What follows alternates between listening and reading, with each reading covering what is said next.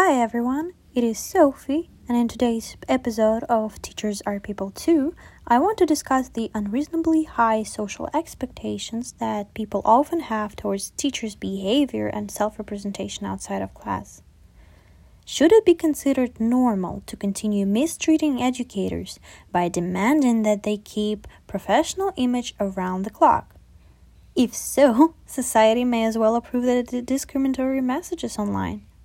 It is unfair that many employees can freely use social media, post photos from vacations and bar get-togethers with friends, while some schools continue to fire middle school teachers for pictures in a swimsuit on a social media profile. Here is the societal perception of the teaching career and what it implies. Historically, we viewed teachers as everyday role models. Many people expect educators to have strict professional boundaries when it comes to sharing information with students, and it is reasonable. But if we look back at, say, 20 years ago, just before the creation of social media, when the primary means of communication and teaching did not involve digital media, we will see that teachers' private lives were often well separated from their educational career. Students received a limited amount of information approved by the educator's understanding of its appropriateness and relevance. In other words, by controlling the audience and the produced content, middle and high school teachers managed to avoid judgment on their life choices and interests outside of the classroom.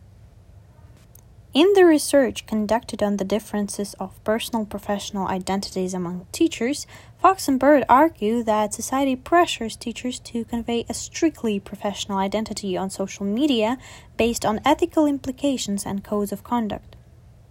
This makes work-life balance harder to establish and consequently encourages middle and high school teachers to disregard any online presence.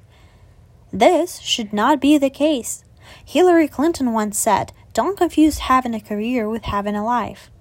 Well, she was totally right. Teachers, just like other professionals, shouldn't be able to separate their career and personal lives. Although these two spheres may overlap, a person should have the right to have different representations of the self in different environments. A middle or high school teacher should be able to be a professional in class and have private interests shared with friends and family outside of it, without having to face judgment from students or their parents.